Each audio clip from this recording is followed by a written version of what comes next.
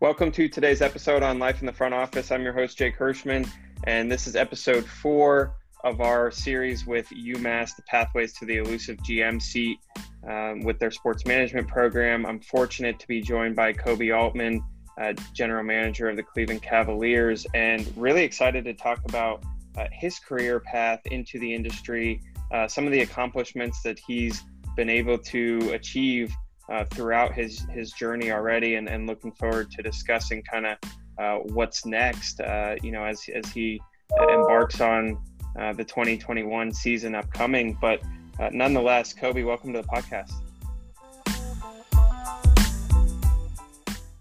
Thank you. I appreciate the invite, and pretty cool title series there for your podcast there, and anything I can do to help the UMass sports management program. It obviously was pivotal for my career development, and excited to be here. Well, we try and get a little creative, so I appreciate the kudos on that. Look, you mentioned the UMass program, and we'll start just briefly before that in that you went to Middlebury College, which, if one's looking at an NBA player, a GM, and they go, "Where's Middlebury?" Most may not have the correct answer, and I'm going to put you on the spot too for the mascot as well, because those listening may go, what might be the mascot of Middlebury College? Or the Panthers, the courageous, fearless Panthers of Middlebury College out of Vermont. Listen, I was really fortunate. Middlebury is an incredible school. It's a top 5 liberal arts school in the country.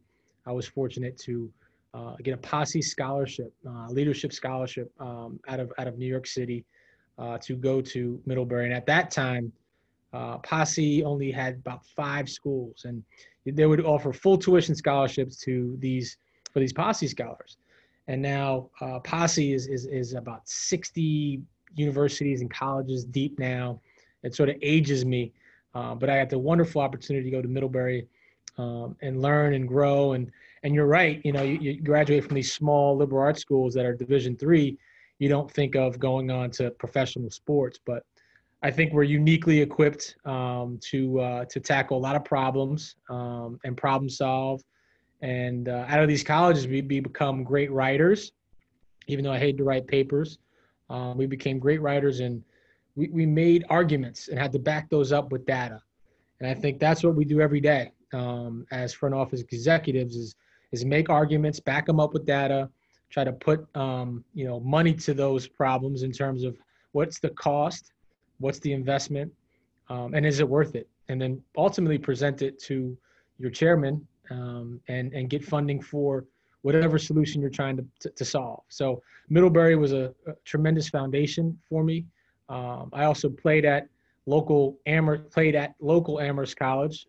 Never got a win there, but I was familiar with the area because I'd go down there and play.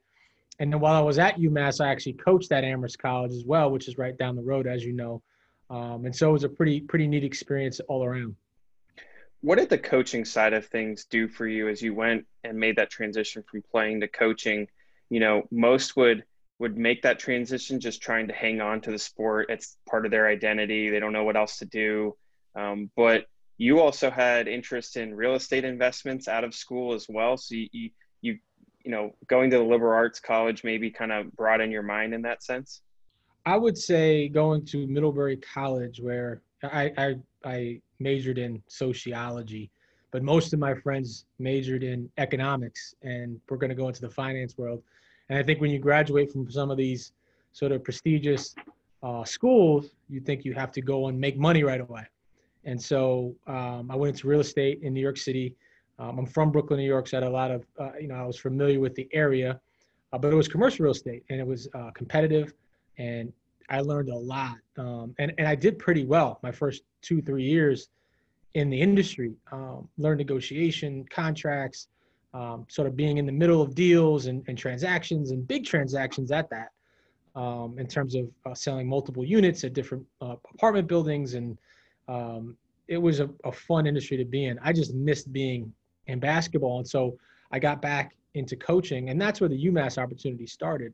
I wanted to go back and get my master's in sports management. But I also wanted to coach at nearby Amherst College for the legendary coach Dave Hickson, who just retired with over 800 wins, and he was a mentor to me. But while I was coaching, I'd always have Professor McKelvey or Professor Lisa Master Alexis in my ear asking me, are you sure you don't want to get into the NBA in terms of the front office piece? Are you sure you don't like, learning about the CBA? And I did. One of the best classes I took at UMass was labor relations, and that was captivating. And you saw it from a whole different side and the business side. And so I always had that in the back of my head. But it's not that easy. You can't just say, all right, I want to go work for the NBA. So coaching sort of, to your point, kept me in it. But I got to Division I coaching, and I thought that was going to be my path. I thought I was going to be a coach for a very long time. At some point, you have, whether it's that aha moment or kind of that pivot you take from whether it's coaching into a different type of role. What was that moment for you in order to get to where you are now? I would say the breakthrough was, at UMass, you get to have a mentor each year you're there. And the second year I was there, they set me up with Sean Ford, who is the director of men's programs for USA Basketball. So you're talking about the highest level. You're talking about, the Olympics on down. But what he afforded me was an opportunity to, one, learn and grow from him as an incredible leader in the industry, because he works with every high-level basketball mind in terms of coaches, GMs, and then also the players. And I got afforded the opportunity to go work for one of the junior teams that was going to go overseas and compete for a gold medal, the 19 and under team. And it was incredible. At that time, these are underrated guys in terms of college basketball, but Klay Thompson was on the team. Gordon Hayward was on the team. There was some really high-level players on that team that were sort of under the radar from a college perspective. And when I learned that I can work with that level of player, both intellectually but also on the court, it sort of gave me the confidence to say, oh, you know what, I might be able to do it on that level. Because my comfort zone was Division III and high level education schools. So like Amherst, the Middlebury, that was sort of my niche. I can work in that and feel good in that space. But USA Basketball is a whole nother level. And so now you're working with the best Division I coaches, the best Division I athletes. And when I felt comfort in that space, I realized, okay, I might have a chance to go to a much higher level. But I will say the Division III level got me ready to be a grinder, to be a worker, to be the best towel washer in the nation. So I sort of built up from there to doing video, to working out guys, and gradually built my reputation and got more and more responsibility within the USA Basketball program. But never forget my D3 roots. I wouldn't be here if it wasn't for that. Well, and you just learn almost a little bit about everything, right? To where you can at least understand where people are coming from, sitting in the seat that you are in, you're dealing with all sorts of different people. And at the end of the day, you're trying to surround yourself with the best people that you possibly can that are good at what they do. That way you can utilize their talents, right? And so how do you go about surrounding yourself with, people that are better than you in certain areas and trying to ultimately, create an environment where everyone's learning from each other? 100%. I think taking a step back, one, we're just so fortunate to be in the professional sports business, right? So just every day you're sort of humbled and excited to go to work because you get to work for an NBA franchise. I think I tell people that all the time. I get to watch basketball for a living, right? So it's a tremendous honor. And so taking a step back, okay, so it's about the Cleveland Cavaliers, the organization first. And so who are we putting around our players to make them better so they can be successful and compete at the highest level? And that's my job, obviously, to procure great talent for the franchise, but also put wonderful people around them with different skill sets and being forward thinking. because at the end of the day, we need them to succeed. And, we've gone through a few transitions since I've been here, one of which was for 4 straight years going to the NBA Finals. And that was all about, using all your assets to go all in to get back to the finals. Draft picks, not about player development, getting older vets that can help you get to that next round. And so that was a whole different mission.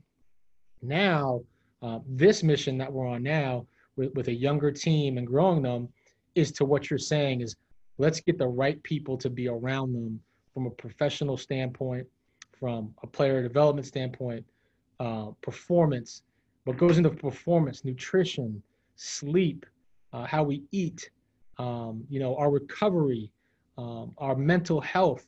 And so I think the whole plan is a much more robust plan than people realize in terms of player development. It's not just on the floor; it's off the floor. And I wouldn't be doing my job if I didn't get the best and the brightest in each one of those capacities that are way smarter than me and can achieve in those spaces at a high level. And I think you have to delegate a lot, and you have to learn and be really curious about each sort of division within your franchise, and try to get to know that and support those areas.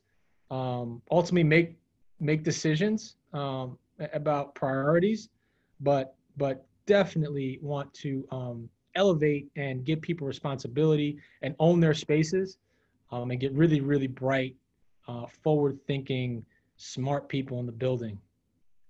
No doubt. And you mentioned that transition of being in that realm of where you were, going to the finals every year. And look, you were able to have the opportunity to go be the GM and be promoted right after you win a championship in probably the biggest year of the entire franchise's history, right? And having to fill those shoes and fill that seat and live up to the expectations. You mentioned confidence earlier in the episode, and I have to imagine that played a huge role in your ability to do so and step in. Talk a little bit about, the experiences and the preparation that you then felt confident to take over that role. I wouldn't say confident. You're never supremely confident in these positions, only just because you never know what's going to be thrown at you. And so you almost have to be sort of ready to adjust and be nimble. But I was thrown into the fire. And I like to say that first year felt like 5 years when we had to take over. And I got a lot of experience really, really fast. We had to do a lot of things in my first year that normally would probably be over the course of 3 or 4 years in terms of a GM's experience. For usually you don't take over a team that has LeBron James and championship aspirations. I was fortunate that a mentor of mine, David Griffin, who was the GM before me, sort of grew me into the role. And when I say that, he gave me experiences in that I was in the room. I was in the room for trade discussions. I was in the room for trade deadline, the draft, when he talked to agents, and slowly built me up for upper level management. And I also think, our chairman, Dan Gilbert, as well, has always invested in me since day one. And this is going on my 8th year being in Cleveland. Being in the room with your owner is a unique experience. Not so much because you're overwhelmed a little bit by the capacity of such a brain of Dan Gilbert, but just getting insight from him and being a part of his discussions and what he's thinking. And so all of that led to a development path and growth that I've felt since day one of being in Cleveland. That's just been tremendous, and very, very fortunate that they've invested in me at that level. And was I ready? Absolutely not. I don't think anyone's fully ready. And I don't think you're ever ready. If you think you're ready for each day, you're going to get whacked in the face and humbled. This league will humble you fast. So I think for us, we want to be prepared. That's how you can get confidence, is you get prepared for every actuality, every potential opportunity, doing your intel collection in terms of players, doing your diligence, getting background, talking to people around the league. Again, surrounding yourself with knowledgeable people that push you, that disagree with you, and then ultimately, combining efforts, coming out of the room unified, and being prepared. And you still might be wrong, but you feel much better about your process. And that's sort of where we are with the Cavs, and we feel good about our process. No, you mentioned that preparation point, and that's so key because I'm sure, as you alluded to, most days you just got to figure it out. There's no way about going about your day, right? You're just constantly thrown in different realms in which you have to deal with different people and different problems. And as you think about the lessons that you've learned over the last couple of years, what's one that you've learned being in the seat that you are, but that still relates to those who are trying to get their foot into the industry, or they're trying to make that move or do something different? So preparation means a whole lot of things, whether you're going into a high stakes negotiation with a trade, or you're going into your first interview with, a CEO or a manager of a division of a company you're looking to get hired at. And so there's different cast of characters for each one of those conversations, but you should know details about those people before you even have that phone call or that face-to-face interaction, or in today's day and age, the Zoom call. So are you ready to bring up a few things that are personal to that person that you might be interviewing with or negotiating with, that might light them up, that might show some human side to you and them, and give you a much better conversation than just a back and forth Q&A sort of thing. I think that, to me, gives people a leg up. You'd be surprised at the amount of interviews that we do. And I'm not tooting my own horn, but someone wouldn't know that I went to Middlebury. I wouldn't know that I work for USA Basketball, just going completely off the Cavs thing. And then you have people that do their research and find out that there is rapport there is commonality there, that there is shared experience there. And it just opens up to a much deeper level of conversation from any walk of life. Like I said, and so I think the preparation piece goes more so to getting to know who you're talking to on a deeper level, what's going to make the conversation a little bit lighter, what's going to separate you from the endless amounts of resumes that come across the desk. It's going to be that one-on-one interaction, that face-to-face interaction, whether it's virtual or in person. And then what's going to stick with us is how much preparation and work you did, not just about myself, but about the franchise, who works here, the history, and how you can help. And so I think that's really important. No, that's great advice. I'll throw a personal one at you. Rosh Hashanah and Yom Kippur is coming up. Yep. What's your favorite part about both holidays? And then on the Yom Kippur side, what's the go-to meal when you break that fast? Well, the break fast is for sure the preeminent. I think we all sacrifice, and then what we do is try each year try to figure out what we're going to go to, and that bagel. So I miss being in New York for the break fast the most. And my former boss from real estate, Joel Radman, his mom Arlene put together the best break fasts in the world. And you talk about the different, whether it's the lox or the herring salad or the whitefish, or just everything. The bagel. noodle kugel. Google is a great one, but that's probably the one. I think what's hard now too is, like, as you're starting to plan for the holidays, we're in the middle of two crises. Really, is obviously the pandemic, and as we're younger and we can travel, but you're around some of the older generations, and you don't want to do anything to affect them, even though these traditions are really, really important that they're handing down to us. You sort of look to them to help conduct these sort of religious festivals and all these things, these traditions. And I don't know what we're going to do. And if it's going to be virtual, it's going to be virtual, but it's going to be really, really sad. The other crisis, obviously, is social injustice movement that we're all a part of, and that we have a great deal of responsibility to talk about and raise awareness for. And so that's not lost on me as well.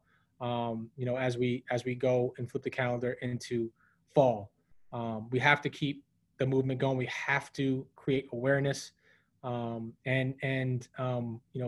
me being an African American general manager, it's not lost on me that I can provide inspiration, but I also have to do more. And we have to step out of our comfort zones and take risks and just make sure that people understand that a certain segment of the population, our Black communities, have been under siege for hundreds of years. And so it's not good enough to be neutral anymore. What are we as individuals, as organizations doing to help change this? Because it's a humanities issue. It's a human race issue. We're very excited as an organization to be trying to lead into that space. No, you bring up a great point, and look, I think back to being fortunate to be working at home right now. Doing a virtual Passover, I don't think anyone would have thought you'd be doing a virtual Rosh Hashanah and Yom Kippur and maybe even Hanukkah at this point. It's kind of surreal, but you brought up the being an African American minority GM, and for those that are listening that need that little bit of inspiration or advice or whatever it might be, what's one piece of insights that you might have for those that are listening, and also on the other side, because it's very important that anyone who's not a minority also understands the same perspective, right? And how do you take the perspective and think about it and go about your ways? So what's one piece of advice in that sense? Well, I think it's twofold. One, hiring is really, really important for all listeners out there, including myself, that have the capacity to make decisions, and going out of your way to try to find those candidates and have a diverse pool. If we open up a position tomorrow, I can guarantee you that 85% of the applicants would probably be white and well qualified. That doesn't mean that we don't hire that person, right? But let's make the search more diverse, and that goes from not just African Americans, but women as well. We've been very proactive in that regard. Women are incredible resources, and for me, particularly on the basketball side, we were fortunate to hire Lindsay Gottlieb, who was the former head coach for Cal women's basketball, and we hired her to be a basketball coach and develop our young guys and create rapport, and she's gone above and beyond that. But she's been great for me, and she challenges me, but she also has a great voice and a great way about her. And so for every opportunity that we open now, just because of Lindsay, I'm like, we have to find women for these positions, because it diversifies the tone in the room and the tenor, and intellectually. Obviously, you want the most diversity you can have in a room. So it's going to make your company better. That's the bottom line. It's not just to check a box. It's going to make your company better when you diversify a search and you diversify your rooms and you diversify the decision makers and the people that have opinions in your room. The other part about it is we have talent within our organizations, and I use myself as an example. Is how do you invest in that talent? How do you invest in that diversity that's already in your house? How do you get them involved? And there's ways to go about it. Continuing education, obviously developing them in different ways. But I like to say, have them in the room. Obviously, you can't have everybody in the room, but have them in the room when you're having real conversations and making decisions, and they will grow. That's how you ultimately grow somebody, is with experience and to be in the room. And so that's the advice I would offer to, a lot of the CEOs and decision makers out there. And then for people trying to get themselves in the door, be persistent. Be persistent. It's not, to me, for me, it wasn't NBA or bust. I started I was started as a freshman high school coach at Xavier High School in New York City.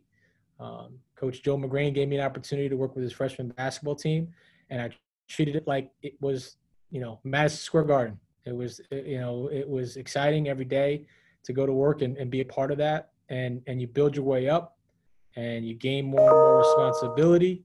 And that's what people are looking for, being trustworthy, honorable, and loyal, and you'll get your opportunity. Yeah, you make a great point in the respect that, there's so many people from different experiences, different walks of life. And at the end of the day, each experience grows upon each other, and that you're sitting in the seat now that you're in, you're going to take something that you learned back when you were the freshman high school basketball coach, right? There's always something to take from each experience. And as we wrap up the episode, I want to hit on, kind of your journey as a whole, and the fact that you were a GM at what, 34? Do I have the age correct, or somewhere around there, right? And that's not common, right? And trying to kind of be uncomfortable and go, outside of what's quote unquote the expectation, or what's the norm, right? Now we're in the new different, as our co-host Andy Dolich likes to say, the new different. What is the new different going to look like? And as you move forward and you're thinking about things differently, what are some of those things that ultimately you're thinking twice about because you never did before? Yeah, it's a great question. I think we all have to be tremendously curious about what's next, and being on the forefront of technology that could help give you an advantage. I think for the listeners out there, we never thought we'd be without fans in the building, right? We never thought that we'd have to contemplate, okay, how do we engage our fans with no fans in the building? And I'm not just talking about social media and different hits here and there. What does it look like with no fans in the building? And so for us, and I think as a league as a whole, is we're fascinated with how do we personalize these experiences even more, and we have to be really interested in the customer and what they want, and do even more customer service, if you will. The talent takes care of itself. The NBA is an incredible level of talent. It's the best it's ever been. And I'm not knocking the generations before, because I grew up a huge Knicks fan, and those Knicks teams were the best teams to never win a championship. I love those teams. Those teams can compete right now just off sheer toughness. But talent-wise, individual talents, captivating talents that transcend the globe. How are we reaching those fans that won't be able to get into the building? And I think when we finally do get fans in the building, it doesn't change those interactions now, those touch points now. It's just the new normal.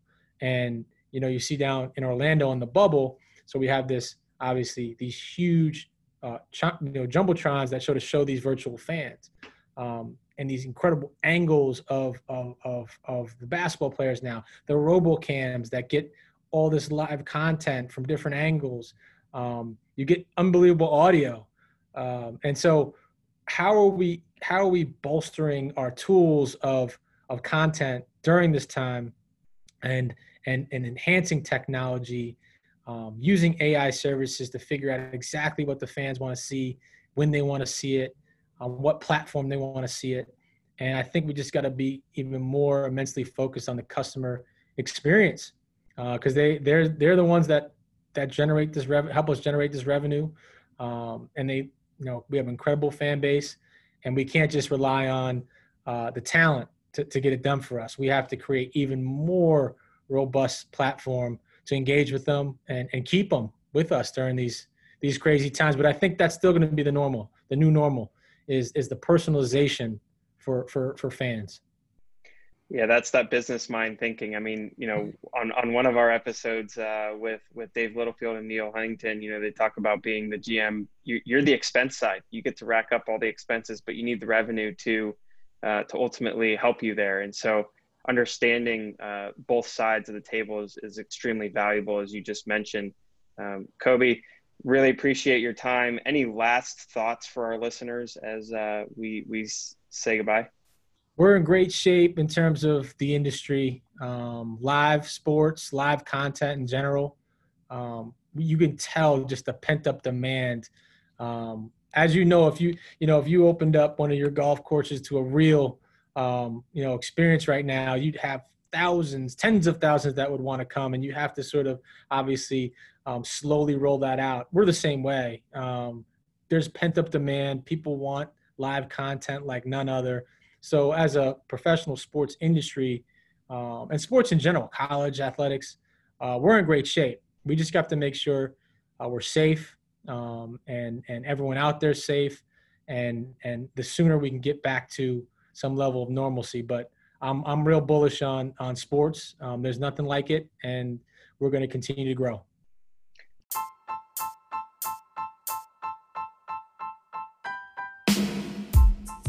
Kobe, appreciate the wise words, and absolutely look forward to kind of seeing what the future holds, and welcome you on anytime in the near future. Appreciate it, and have a good Rosh Hashanah Yom Kippur. Thank you very much. We'll talk soon.